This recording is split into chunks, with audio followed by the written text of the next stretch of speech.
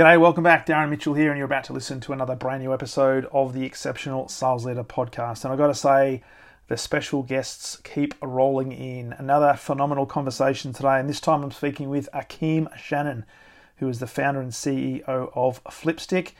Akeem has a phenomenal background. He's been in sales, he's been an entrepreneur, he's been on Shark Tank twice. Well, actually, he's actually been on once, but he should have been on twice, but he was cut the first time, which we'll go into in the episode. And he came back and eventually got some funding from one of the Shark Tank, sharks, for want of a better term, after he convinced Snoop Dogg that he was a branding genius. And one thing led to another.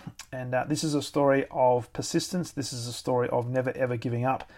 And whether you're a sales leader or a salesperson looking to extract even more potential, this is an absolute must listen. So if you want to know more about Akeem, please check out the show notes. He's a fantastic person. I'm sure you're going to love the conversation as much as I enjoyed having it. So without further ado, let's get straight into the episode. Welcome to the Exceptional Sales Leader podcast with Darren Mitchell. If you're a sales leader looking to take your leadership to a whole new level, then this is the podcast for you. We'll be exploring tips, techniques, and strategies to help you take your leadership to the exceptional level and allow you to enjoy more money, more meaning, and better sales results.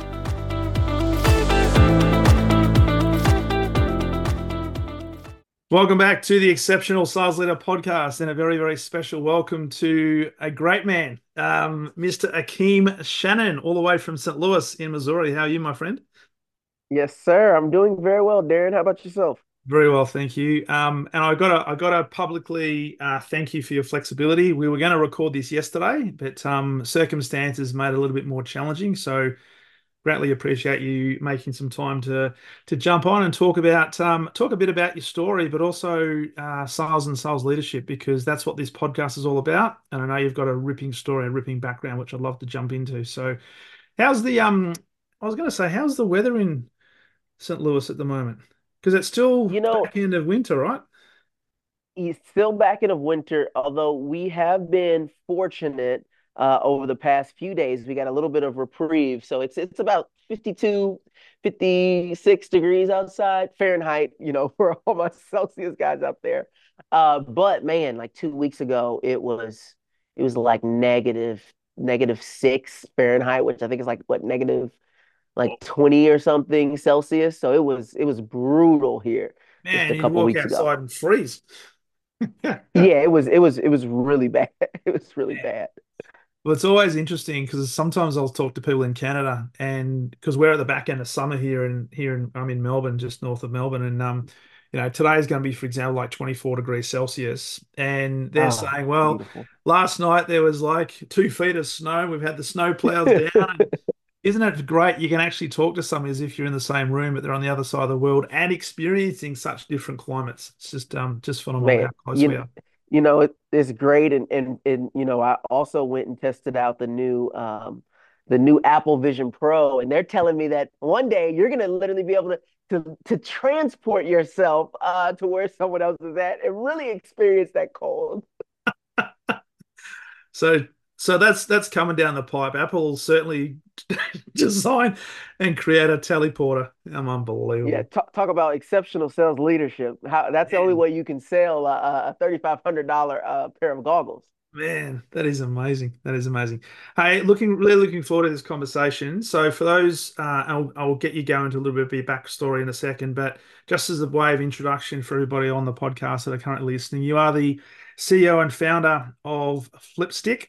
You are an entrepreneur. You've got a very interesting backstory, and with your permission, I'm probably going to make this title from the Psych ward to Shark Tank or something similar, because you Love have it. been on Shark Tank, and you have an affiliation with Also the bring great us. man Snoop Dogg. That's true. Yep, that's right.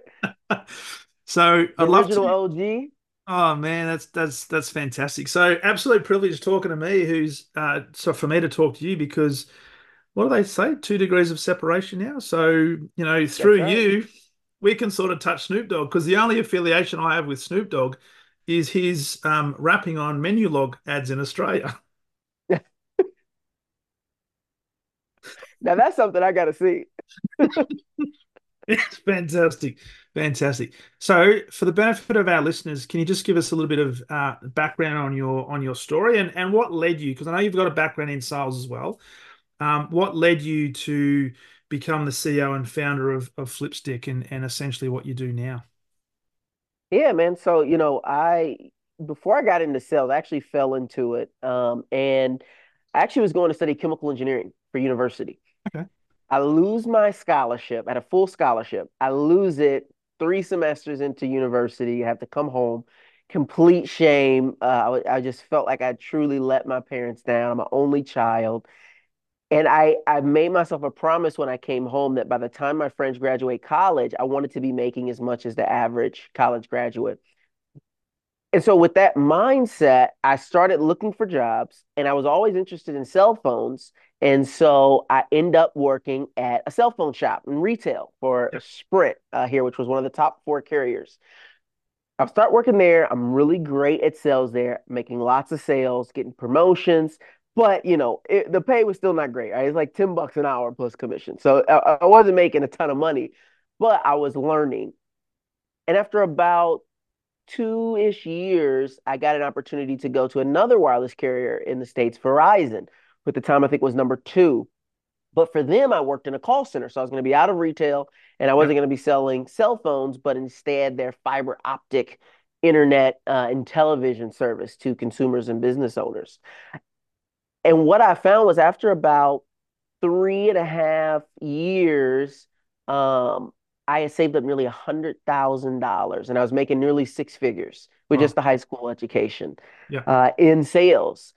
And throughout that period, man, I just felt like I was on fire. And I was going to win all these contests at Verizon, which really like boosted my self-esteem. And I ended up leaving there. And then I did sales for Square, who makes Cash App and does credit card processing. While I was at Square, I was meeting all of these different business owners Mhm. because we're making this credit card processing service. I'm talking to 10 or 20 business owners a day sometimes and it just kind of inspires something inside of me. I'm seeing how much money these guys are making, and I'm seeing how much I'm making when I'm closing them on business. I'm like, man, I think I'm on the wrong end of this equation. So, I quit. And this is the third job I quit. But this time I had no plan. I didn't have any backup plan. I wasn't planning on going to any other company. I just wanted to start something new, and I wanted to start something for myself that I could build on my own. And at the time, it actually wasn't Flipstick. I hadn't had the idea yet, but my boss at Square had given me a book called The Alchemist, Yep. which if you're in sales and you haven't read that, you should definitely read it. It's not a sales book, but it's a sales book, if you know It what I is. mean. Absolutely. And well, at first I don't read The Alchemist, but through a number of circumstances, it chases me down. I hear about it on TV. I keep hearing it's on New York Times bestseller list. Everyone keeps talking about this book. So finally, I find a separate copy of the book that my boss hadn't given me, another copy that either I always owned or by some mysterious way ended up in my house. And I read the book cover to cover. And of course, it tells the story of a boy who goes on this journey to find his treasure. And he has to go along the journey to find his treasure. And he learns early in his journey that he has to follow these omens. And these omens are signs that help gets him to his treasure. And, I don't want to spoil the whole book, but what really touched me in this book, especially because I just quit my job in sales after 7 years in sales, Yeah. was at one point in his journey, he ends up for several years in a shop selling glassware. And he forgets about his treasure that he was actually meant to be going after. And he's like, man, well, I'm making good money. I have more money than ever. Like, I can just stay here forever, but he has to leave to go find what his true treasure was for. Mm. And man, it just sparked, something inside of me because I'm like, wow, that's me. I had to leave, where I was at, even though I was comfortable to go and find my treasure. And so it was with that mindset 3 o'clock in the morning. This is October, it's like November of 2017, that I get a phone call from my uncle, who's an engineer at NASA, and he's telling me about a project he's working on for the Space Launch System. And he was going to use this adhesive to allow him to plant all this wiring behind paneling and have it stay in place. And it was, this reusable adhesive based off gecko's feet, and it was washable. And since I had just moved, I had mounted my TV on the wall, and it took me an embarrassingly long amount of time to get this TV mounted. And so I'm like, man, if I just had this NASA adhesive, I could have saved myself a lot of time and energy. And I couldn't get it out of my head. And it was because it felt like an omen, right? It felt like Yeah. one of these signs that the alchemist was talking about. And I end up doing more research, find out more about it, see all these universities that had done research on the adhesive, and eventually I create a prototype, send it off to a couple factories in China, and a few months later had some prototypes back, started a Kickstarter campaign, taught myself to write patents and trademarks, and in April of 2018 we launched Flipstick, a company that makes a phone accessory that incorporates an adhesive that's based off of NASA technology that allows you to mount your phone to virtually any flat surface for hands-free pictures and videos, TikToks, all kinds of stuff. And the journey just kind of went wild from there. Man, sensational. Now, there's a couple of things that come out of that, right? So, the first thing that comes to mind is your uncle working at NASA. May I ask the Yeah. question, do you guys sleep, or is it just normal to ring your nephew at 3 a.m. in the morning? Well, so for my uncle, it is normal because he works all day and then he gets home, smokes a cigarette, and then he just stays up all night. So I don't know how he survived at NASA for like 40 years with that type of schedule, but whatever. So he typically calls me at that time, and it's funny because normally when he calls, right, like it's banter.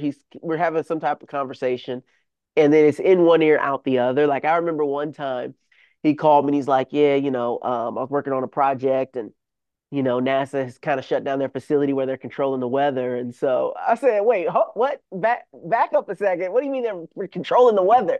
He's like, you don't know about the Weather Control Center in Alaska that plants that does the seeding of the clouds, and he just goes this whole thing, and I'm just like, at first I thought he was lying, but I'm like, well, he's probably not.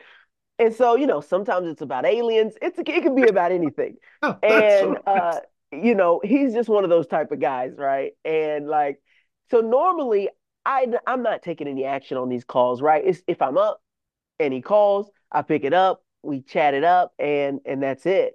But this time it was different. Wow. And I know in your history, because I'd love to explore how you found yourself and the process you went through to get on Shark Tank and the experience. But I know in your bio, you talked about the fact that at the age of 23, you were committed to a mental hospital, right?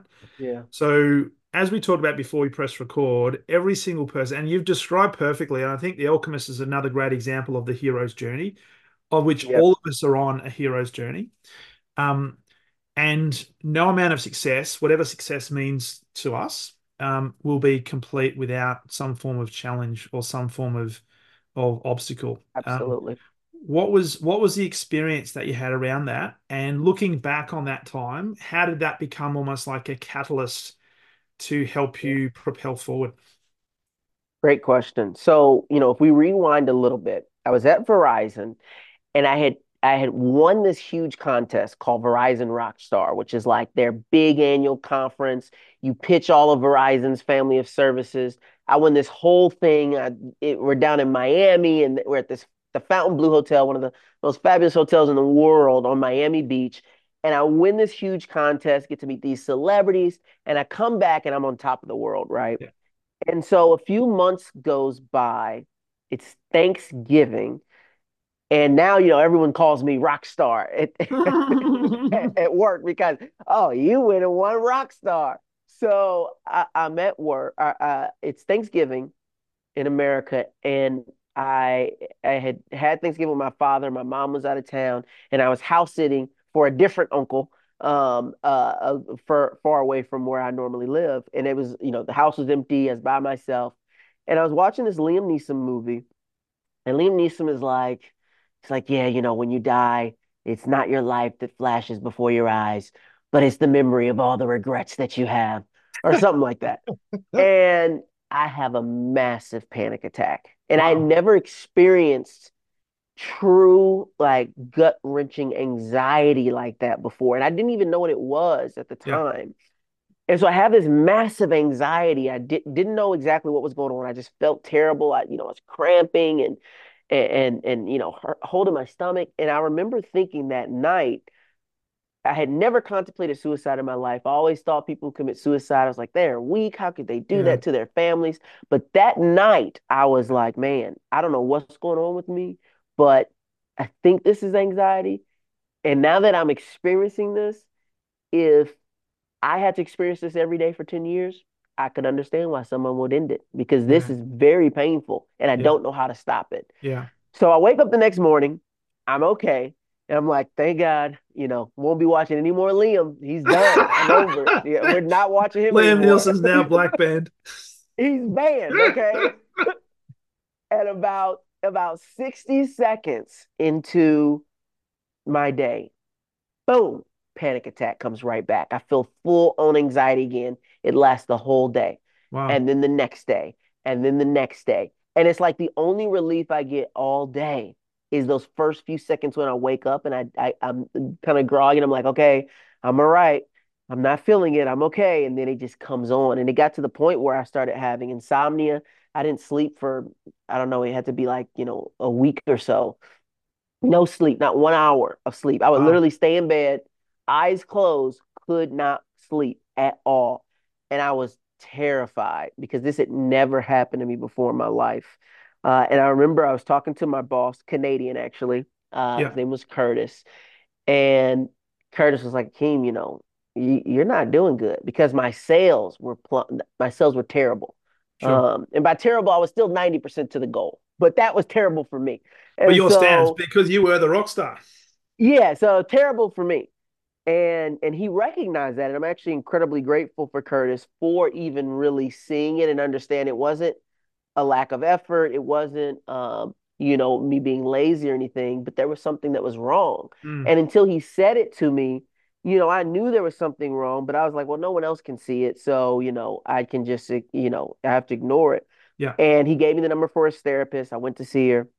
We had a conversation. I was like, oh, I'm just stressed at work, no big deal. And at the very end of this conversation, I'm like, and also, really it's work, but also I'm gay. No one knows. Not a big deal. Never told anybody. But anyway, work is stressful. So can you write me a note so I can get Just out of comes work? out. Just skip right over that.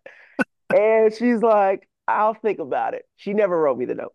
So I go back to work. Another week goes by. Curtis is like, Akeem, you have to get some help Yeah. because he had also just went through a really serious mental episode because he had an emergency in the family. And Yeah. so I leave again. This time, Curtis actually wrote me a note to be like, hey, no, you got to go. And I went back to the therapist. I was like, she's like, you want to talk for real this time? I was like, yeah. And really what had been eating me inside all these years and it had just built up was the fact that I had never confronted my own sexuality. I ran away from it my entire life. Yeah. And we sat and talked, and she was like, do you think that's why you had issues in school, with college? I'm like, probably because I was Yeah. hiding then. And so she really challenged me to come out to my parents that day, same day. I left work that day. I went to the therapist that day. I had to leave the therapist, go check into the mental hospital. I get to the mental hospital, and the reason I had to go there is because the only way that I could get paid at work was I had to be at a hospital. Yeah. And so I go in, they check me, and they prescribe me just, all these different pills, mood stabilizers, and lithium, and all this kind of stuff. And I tell him, I was like, I really think the issue is I need you to just come out to my parents, and I'm going to do that today. She's like, Yeah. well, you still have to take the medication, or we won't approve your stuff for your job. I was like, okay. I was like, it's not addictive, is it? She's like, no, it was addictive. But anyway, we'll get in that later. No asterisks. And and I told her, I was like, nurse, I'm gonna tell my parents today. Probably not the best day. It's my dad's birthday, but Yeah. I've waited this long, so and so that night, I went, told my parents, and man, it was this huge weight that just lifted off of my shoulders because I hadn't even realized how much of my mental capacity and creativity was going towards pretending to be someone that I wasn't. Yeah. And eventually, my brain was just like, we can't do it anymore. Enough's Like enough. we simply can we cannot do this anymore. Yeah. And it shut me down. Man. And so for all of that time, and I can't even begin to think how it is that you're pretending to be somebody that you're not, or trying to fit in with the expectations or the vision that other people might have of you to the Yeah. point where you can't be your authentic self. It's Man. And being in sales particularly, but also just coming from like a Christian family and stuff, I always had this perception that if people knew the real me, they wouldn't like me. And if right. I'm in sales, how can I make sales if people don't like me, Yeah, right? Everyone exactly. likes me. Yeah. But how can I make sales if people don't like me? What if my parents don't like me? I was so caught up in believing this belief that people will not treat me the way that they have. They will treat Yeah. me worse. Yeah. And to my surprise, that was never the case. Yeah. I never had people treat me less than because they knew that about me. Yeah. And so it was just such a one, I was like, man, I could have done this some years ago. But also I was appreciative because I was like, the world's come a long way in the past, few years. And so me being in this place now, I'm not facing nearly what I potentially could have faced, years prior. Yeah. And, for a while, I get out the mental hospital, I go back to work, I'm feeling a little bit better, but I'm taking these mood stabilizing drugs that really masking if there's Not anything else addictive, by the underneath. way. They're totally not addictive. And so, a few months goes by, and I'm feeling like, okay, I'm good now. I've told my friends that I dropped out of college because now I'm doing good in my work, and I've told my parents, come out as gay. I'm feeling better. I'm going on dates. I'm like, okay, I'm fine. Then I win another sales contest, right? I was like a top 1% salesperson. Normally, I would have gotten to go on a big trip, but because our division was going to be sold off, we got a check instead. And they come around the office with this big check, and it says 15, it's like 15 grand on it. And it's like one of those, comically large checks. I get the check, there's confetti, all this stuff. And this girl next to me, Brittany, she always was a pain for me. If Brittany was always causing me trouble. But in this moment, she looks at me with her normal attitude, and she's just like, Akeem, you don't look like someone that just got a $15,000 check. You're not even smiling. And at first, I was like, oh, Brittany. But then I was like, oh, I think Brittany's right. Something's still wrong. And what I realized in that moment was now I wasn't feeling anything. Now I was so even keel that I couldn't have excitement or none, and I just wasn't feeling anything because the drugs were suppressing, Yeah. my body being able to produce those chemicals for me to have those feelings. Yeah. And so that night, I quit cold turkey. I stopped taking the drugs. And when I tell you that anxiety rolled in so hard, worse than I had ever felt in my life. And that's when I knew for the first time, like, oh, wow, my body's dependent on these drugs because for the past 4 months, it hasn't had to produce any of these chemicals. Mm. I've just been dosing it. So now it's like all out of whack. And man, that night for me was transformative because that night having all these flood of emotions that have been suppressed for the past few months, I just had such a spiritual experience, and I really kind of had like a come to Jesus moment where, I just felt like I realized for me what it meant to know God in that moment, and for God to know me, and I had kind of shunned that belief, and really wasn't spiritual, didn't know anything about meditation or anything at the time. Yeah. And all these emotions flood in. And over the next few days and weeks, man, I just became so much more self-aware. I really went internal and it just opened up a whole world for me, which is the only reason when I read The Alchemist several years later, that it meant so much to Yeah. me because Yeah. it reminded me of how I felt that night and the following days when I had that first realization and was learning about law of attraction and meditation and mindset and all of these types of things. And it really set me on a new trajectory because of that night I actually decided to leave Verizon because I was going to stay and transition to the new company. But I realized something else that night when I felt all of those feelings. I realized that I no longer was fulfilled in my Yeah. job. I was making lots of money, but I wasn't fulfilled. And it taught me what it felt like to be in a state where it's like, no matter what your surroundings are, you're not chasing after your treasure anymore. And it let me know like this chapter of my life is over and it's time for the next. It's interesting how you talk about that because you mentioned before that when you were reading The Alchemist, you're saying, "Hey, that's me." And it's almost like telling you the story that you've been living, and now you've got context Mm, that you've been on your own journey, and everything you've talked about has. And some people look back and say, "I wish I didn't go through that, or I wish that didn't happen to me." But if you look at mm, it with perspective, everything that happens yeah, to you is not necessarily happening to you; it's happening for you if you look at it for that you. way, right? So, Absolutely. and to have people like your parents who were there supporting you, and you probably realize at the time which parents are there going to love you anyway, right? Because they love you for who Yep. you are, Yep. not what you're perceived to be.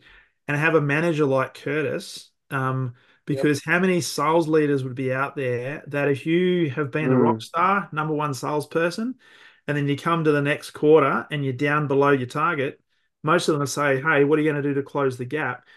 It looked like and it sounded like he was more interested in your welfare. Knowing that, man. that's where I need to focus my attention because it's not about the number. It was so powerful. And I've been so fortunate because not only did he do that, but then my next manager did that for me as well. Yeah, And that is so uncommon. And so when I had my own organization and then I had my own salespeople, I I dealt with so many personal things with their lives, but it was because I knew if they weren't all the way there in their lives, they couldn't be all the way there in their work. yeah, And we would love to believe that we can just compartmentalize and work is work and home is home, but that is simply not the way people work. It's just not possible. For little things, sure, but once it gets so big, you simply can. And so because my employees knew like I'm there for you, whether it's at work, home, you can talk to me about anything. And we'll yeah, talk about it. Like, man, it made such a difference because they were so willing. They knew that I understood where they were coming from. yeah, And it made them want to work even harder to get yeah, things done yeah. because they knew like, hey, if they tell me I need time, I'm gonna give them time. If they tell me they need an ear, I'm gonna give them the ear. Yeah.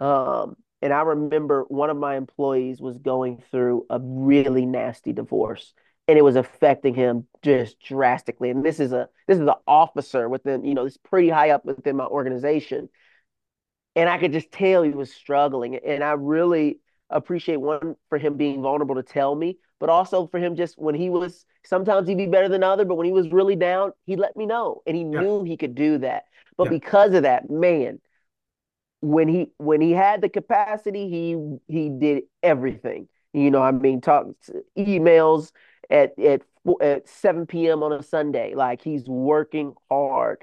And so I tell this to I do a lot of leadership conferences and I tell people like, hey, you got to manage the whole person. If you don't manage the whole person, you will never get 100% from them. It that's it. won't happen. That's it. That's it. And the big thing there, and what you've described is one of the important attributes of a leader is you've got to build genuine trust in your team. Mm, And in order to do that, you have to genuinely care about the people in your team and don't refer to them as absolutely. these are my resources or these are my subordinates.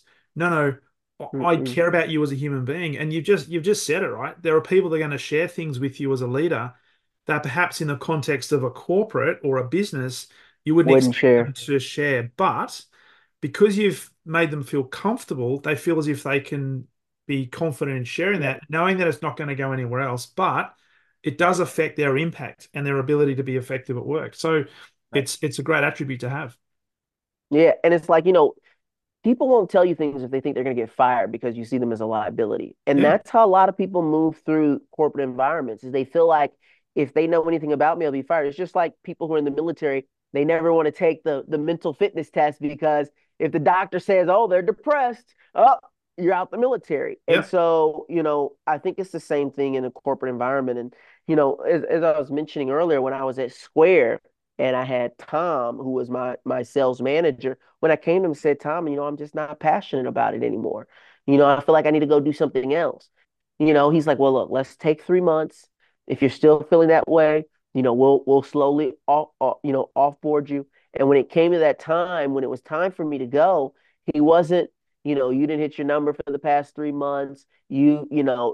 Upset at me for leaving because he has to hire somebody else. No, not at all. Instead, he's like, Akeem, I know you got money saved up. I know you could go out, not do anything if you wanted to, but you're meant to do something bigger than that. And I want you to make sure you go do it. And that's why he gave me that book because it was about more than just an employee. He actually cared. And he actually went on to become the head of sales um, for the entire organization. And he actually ended up joining the board of our company as well, too, as one of our board members. And so it's one of those things where, man, a power, and I wasn't surprised when he became head of sales because a manager who would do something like that is exactly the type of person that you want as the leader of your sales organization.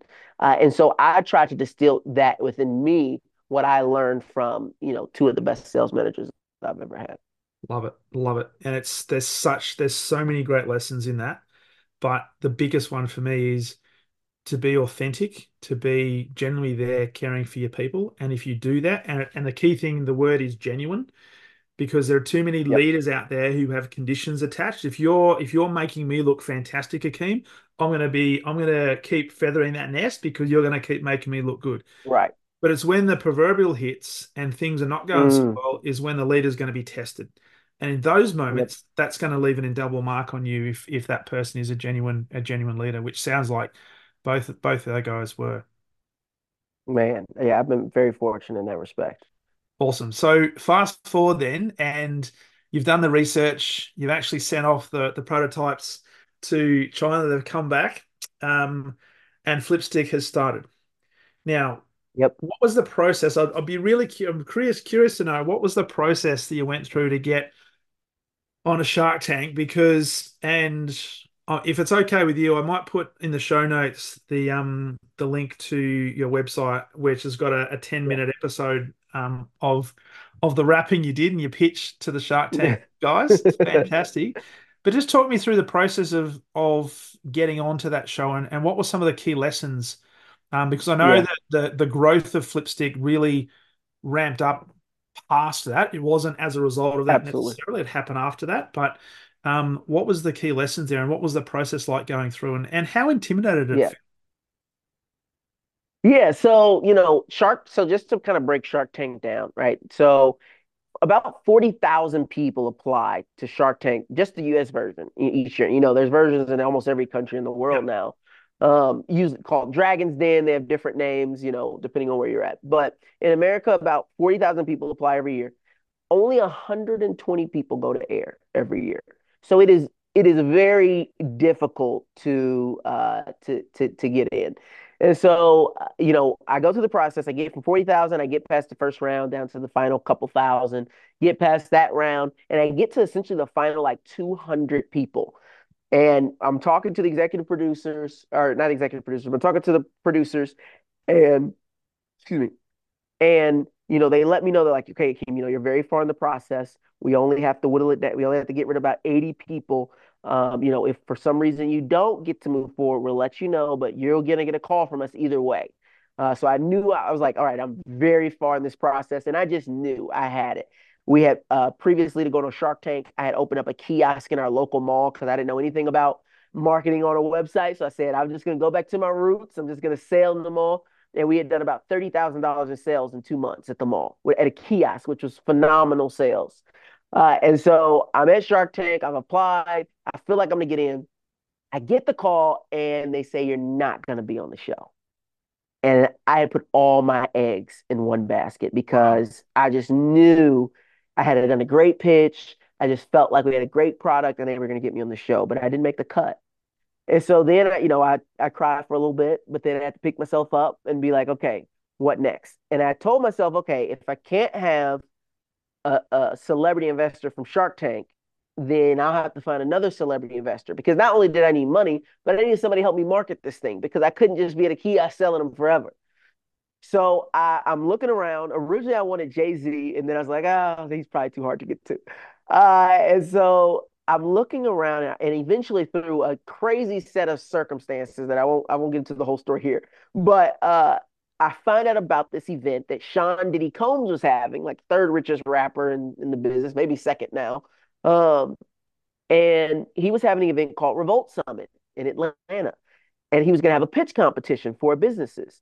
And at this conference, it was really for people who are interested in entering the music and entertainment industry.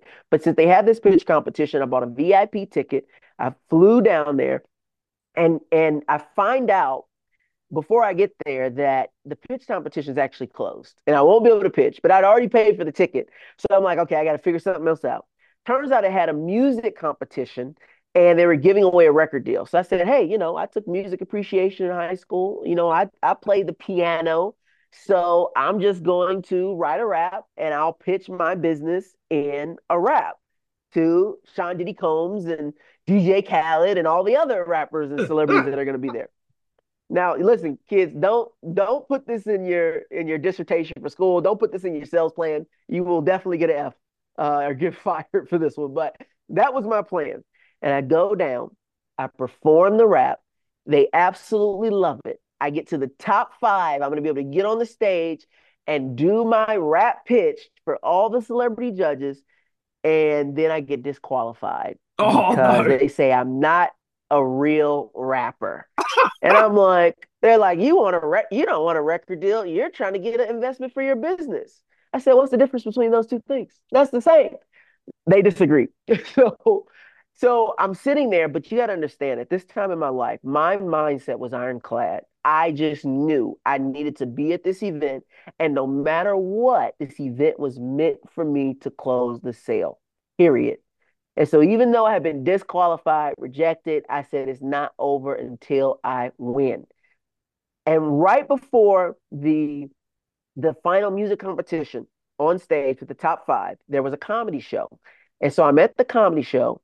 I'm sitting in the front row, and I just decide I gotta stand up. So I stand up, I have products with me. I take my product out, I hold it up in the air, and the comedian looks at me and he's like, bro, what are you trying to sell me? He used much more colorful language than that, but I don't want to curse him. He's like, what are you trying to sell me, man? And I go full pitch mode. I'm like, this is my product. It lets you stick your phone in any flat surface, and it's a kickstand, and you can wash it, and it makes TikTok videos. And he looks at me and then he starts cracking these jokes about all the inappropriate places he wants to stick the flip stick. And the crowd starts laughing, and people start running up to the stage to talk about their products and services. And eventually they let a kid on stage to do a freestyle. And I'm like, wait a minute, I also have a rap. And he lets me on stage. I perform the rap during the comedy show. The whole crowd sees it, and the same person that disqualified me from the music competition runs up, takes me backstage. I get to meet DJ Khaled, Diddy. I get to meet the CEO of all the companies that Diddy owns. I get to meet the sponsor executives who are there. AT&T, the largest phone company in America, was there they were the keynote sponsor. I get to meet all those guys, and eventually they buy a ton of flip sticks from me after lots and lots of follow-up calls. Don't get it twisted. I have to call them every day. But eventually, they buy a ton of flip sticks from me, invite me to LA, and in LA I did the whole thing all over again. And this time Snoop Dogg was on stage, and I convinced Snoop Dogg to let me come to the stage. I give him the flip stick. We have this crazy viral moment where he's like, I want to hear about the sticky phone at this event. Security was trying to haul me out because once again, I'm disrupting things. But Snoop Dogg was like, no, I want to hear the guy with the sticky phone. He could have the thing that's going to change the world. He lets me come to the stage. I give it to him. I had his face on the flip stick. He absolutely fell in love with it. And between Snoop Dogg and Diddy and those guys, they called some of the casting people at Shark Tank, and they got me on the show. And So so, I know that was a long roundabout story, but yeah, it was through failure and the way that I navigated that failure that I actually ended up on the show. are you saying then the first time you were cut, but the second time is what you see on the video is the rap that you created? That's exact for Diddy, Shark Tank, having heard this story. And here's how crazy it was. One of the one of the judges for the pitch competition in Atlanta that I never pitched for Yeah. was actually a casting director on Shark Tank. And he Wow. worked all the time with the Revolt organization. And so as I'm disrupting the comedy show, as I'm disrupting in LA with Snoop Dogg, he's in the meetings in the background and they're talking to him. They're like, yeah, this guy did this and this guy did that. And now he's rapping to Snoop Dogg. And we bought products for him, but he's still causing trouble.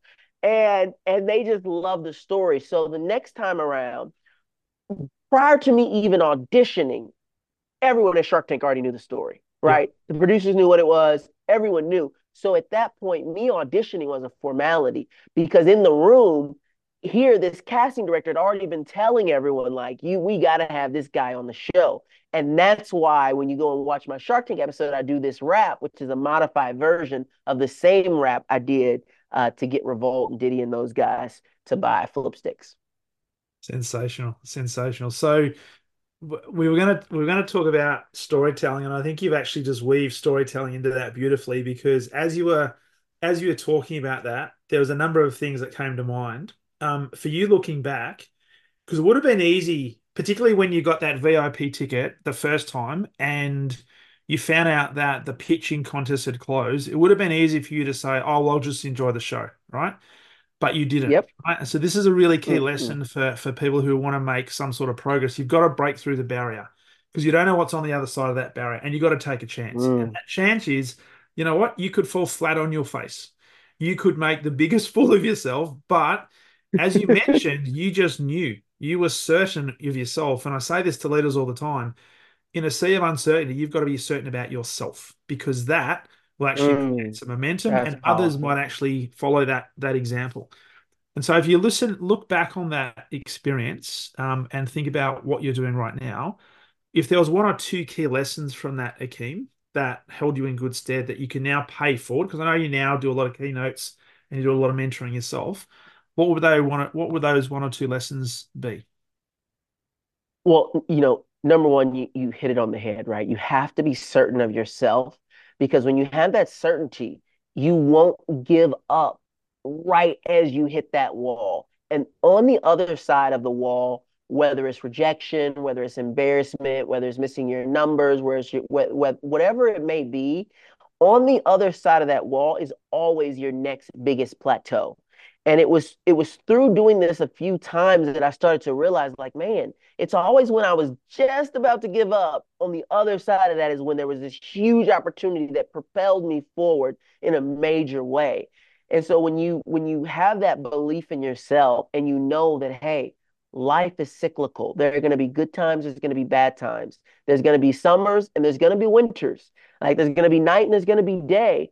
And just know like, hey, winter comes after fall, right? But after winter is spring. Like it will be here. Like it will definitely be here. But then it'll be winter again. Like just know that. And that at that point you start to realize, like, okay, yeah, I just shorten my winters, increase my springs so that I get all the opportunity I can when it's there. And when it's not my time and when it's not my opportunity, it's not working, I'm getting prepared. And so because I kind of navigate things that way, like when it's in my summer and when it's in my springtime, I know I'm going for it with everything I got because I have the confidence and the belief in myself. And, I'm a big believer that if you follow your gut, one of the things that really helped me from having all of my troubles and my issues with mental health was I really start to understand what that anxiety felt like and the difference between anxiety and fear that was going to stop me from moving forward and the difference between anxiety, fear, and caution to let me know like this is not the right decision to make. And this Yeah, just came through experience. But I remember reading and like it was like a Harvard journal. It was talking about how your gut has almost as many neurons as your brain does. Millions and millions, hundreds of millions of neurons in your gut.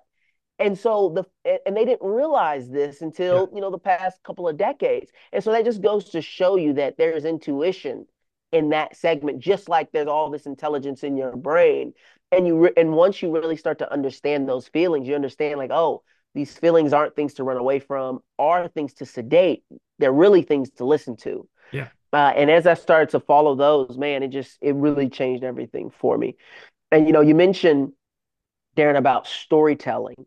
And what I realized from all of that experience and leading up to getting on Shark Tank was that they weren't really interested in the product. They were interested in the story. And once that story was so powerful that it was just unresistible.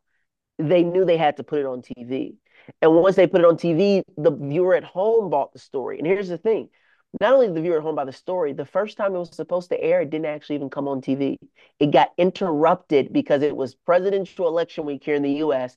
They preempted the episode in 2020 because we didn't know who the president of the United States was. And they just went to news coverage. I was Oh no! devastated. It was the worst. It was the worst night of my entire life. I Did was you have did crying. you have I all was your sobbing. friends and family around ready to Oh, I watch it? have my whole family. I Where have is a it? video. If people go to my Instagram, you can see the video where we all literally start screaming. We had this huge watch party, and it was look, I can laugh about it now, but it was horrible.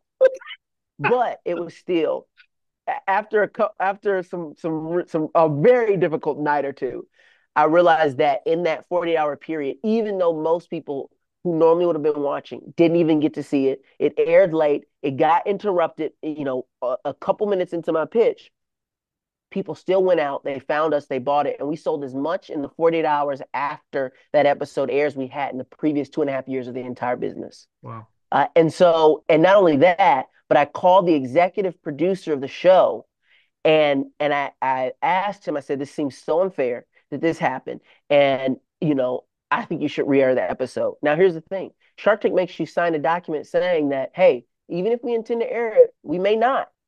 But I told him the story of who I was. I sent him a video. And for the first time ever, they re-aired an episode in the normal time slot. And it happened to be on a holiday. It was on New Year's Day. And so we ended up airing actually twice on Shark Tank. And it was really because when I sent my video to the executive producer, he cared about the story. It was the Yeah. product he's done millions of people, well, not millions, but there's been like, I don't know, like over 1,000 people have been on Shark Tank. And the fact that he would for the first time do this, I remember he told me in that email, he's like, Akeem, this has happened before when the Boston bombing happened. We didn't air. We never aired that episode. It just never aired. He's like, but talk to, ABC and Sony and all these guys, and we decided we're going to re-air your episode. And it was remarkable. And so as I moved through the journey of Flipstick and we started to scale and we raised additional outside capital, I always remembered like, okay, it's really about the story. Yeah. And I would tell that story to get in all these major retailers, including Target here in the US, Best Buy, AT&T, T-Mobile stores, international distributors. And then what really unlocked the power for Flipstick is once I had sold my story to get these big sales and big investors involved, then we started taking our customer stories and we started telling their stories because it was like, okay, Akeem's story is great, but it can only take you so far, right? That's that Yeah. founding story, that mission story. But then our customer story is what moved it further from us. And man, some of the stories that we captured from our customers, they just were phenomenal. And it honestly for me even made me realize like, man, even though we make a product that is designed for people to make TikTok videos, you wouldn't think that it would affect too many people. But somehow it had. And as we started to tell those stories, we started to see a lot of success. Mate, that is an awesome story. And as you were talking about it, you mentioned it a number of times, Shark Tank guys were not interested in your product, but what they are interested in is you and your story. And Yeah. I say this to sales teams and sales leaders all the time, and it feels like I'm talking until I'm blue in the face, that your customers don't care about your product. What they care about Mm. is a solution to a problem. And if you can weave storytelling into that, Yeah. it doesn't matter what product. Obviously, you've got to have a product that's functional, right? Yep. But they're not going to buy the product for the product. They're going to buy the product, Mm-mm. the story, and the person and the stuff behind it. Yep. That Right. is the It game. could, Darren, you're so right because here's the thing, like, and I never realized I had been doing this my whole career, but it was for someone else. So I Yeah. didn't realize that's what I had been doing. But when I would sell at when I was selling cell phones and plans at Sprint, or when I was selling fiber optic at Verizon, or our professional business services and credit card processing at Square, I would never talk to them about it does this, it does that, it does this. Never talk to them about that. What I would tell them is I would say, "Oh, what's your business? What do you do?" And they would say, "Oh, I'm a tattoo parlor." I said, oh, wow, that's really awesome. A few years ago, I had a tattoo parlor. He was doing cash only. He didn't think he needed to accept credit cards at his tattoo parlor. And I came in and I said, for just 3% on every transaction, you can accept credit cards. And not only that, you can offer rewards for those people that want to get a whole sleeve and keep coming back. And not only that, but you can market to them and send them emails and coupons and follow up with them. And I promise you this, if you sign up for Square, you're going to double your business. And the only reason I know that is because I helped another tattoo parlor. I told him the name of the tattoo parlor. The only reason he knew it is because it was his top competitor in town. And he knew that they had grown a lot more than him. And I was like, yeah, yeah, about 6 months ago, I got them Square. They were already taking credit cards. But it saved them a ton of money that added all this value to their business. And that's why, and they've grown, but that's why they've grown. That's the behind the scenes of why it happened. Do you think that guy was like, I don't want that? No, he was so caught up on the fact of how much it was going to cost him, he didn't even contemplate that it could make him money. That's And it. if I had just showed him all these features and been like, you get all of this for this amount of money, he would have been like, no. But since I told him the story of someone he could identify with and how it affected their business and what it did for them. Now he's like, man, that's a great story. I want that to be my story. And that is literally all that you're doing is you're telling people stories about other businesses and other services that people have. And when they see themselves in that story, they know like, oh, wow, if it worked for them, it'll probably work for me. And now it's not, let me just try to nobody cares about your product. They care about what it's going to do for them, how That's they're it. going to, improve from it. And man, it's just so powerful. And when they do that, they become your company's and your product's biggest advocate. Oh Oh, man, they'll do the marketing huge. for you. They will do it for you. I remember, and I know we're short on time, but I remember my marketing director sends me an email. He's like, Akeem, you got to see this. One of our customers uh, was deaf, and he was making videos for his community about why they should buy flip sticks. And I see this video. And he's telling everyone, he's signing, right, about why everyone in his community should buy a flip stick. And what I didn't realize is I had this assumption that people who were deaf just sent text messages. I'm like, hey, we got text. You can send the text, it's easy. But as we all know, just like me and you talking here, you can't see my facial expression, how I'm feeling, what's going on. And sign language is a very expressive language. And they use their facial emotions and the way they move their hands and the quickness with them they move it to really convey how they feel and what it is they're saying. But there's a problem. If you're sitting here holding your phone in one hand, You you have can't got one sign. hand. So he was like, you can get this, guys, and now you can FaceTime anywhere and be able to sign instead of having to send a text message. I had no idea this was even a problem. But here we had a customer who was doing this. And when I tell you, we found him, we made him a brand ambassador, we paid him 20% commission, and then he ran a ton of ads on his videos.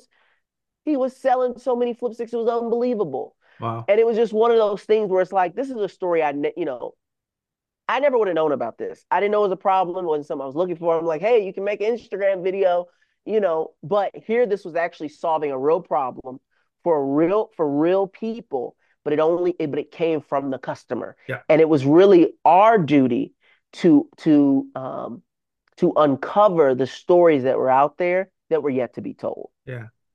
And it's the customer story, making the customer the hero of the story. Their hero. Brilliant. Man, that's it. Mate, we are literally out of time. This has been phenomenal. I reckon I could talk to you for hours. So the people listening to this who want to know more about you, great man, but also Flipstick, where's the best place for them to connect with you? Absolutely. So they can get flipsticks at getflipstick.com as well as on Amazon. And depending on what country you're in, maybe other places as well too. But they're available there. And then you can follow us at Get Flipstick. That's FLIPSTIK on Instagram, TikTok, all other social medias. And then you can follow me if you're interested in motivation, if you're struggling with your sales, you just need someone to reach out to. You can reach me at Akeem Shannon. That's Akeem Shannon on all social media channels. And then I also have a text-based number for US-based numbers where you can text and just get feedback or help, whether you run a small business, you're in a sales organization, you just need a little motivation to enter the next chapter of your life. And that number is +1 314 789 9005. And I know that number because I got a text from you yesterday. No. I love it. I love it. Thank you. I'll put all that on the show notes. Absolute pleasure speaking with you. I reckon we'll have to do a round two because there's so much more I want to talk to you about. So thanks so much for being a fantastic guest on the Exceptional Sales Leader podcast. Okay. Thank you for having me, Darren. Much appreciated.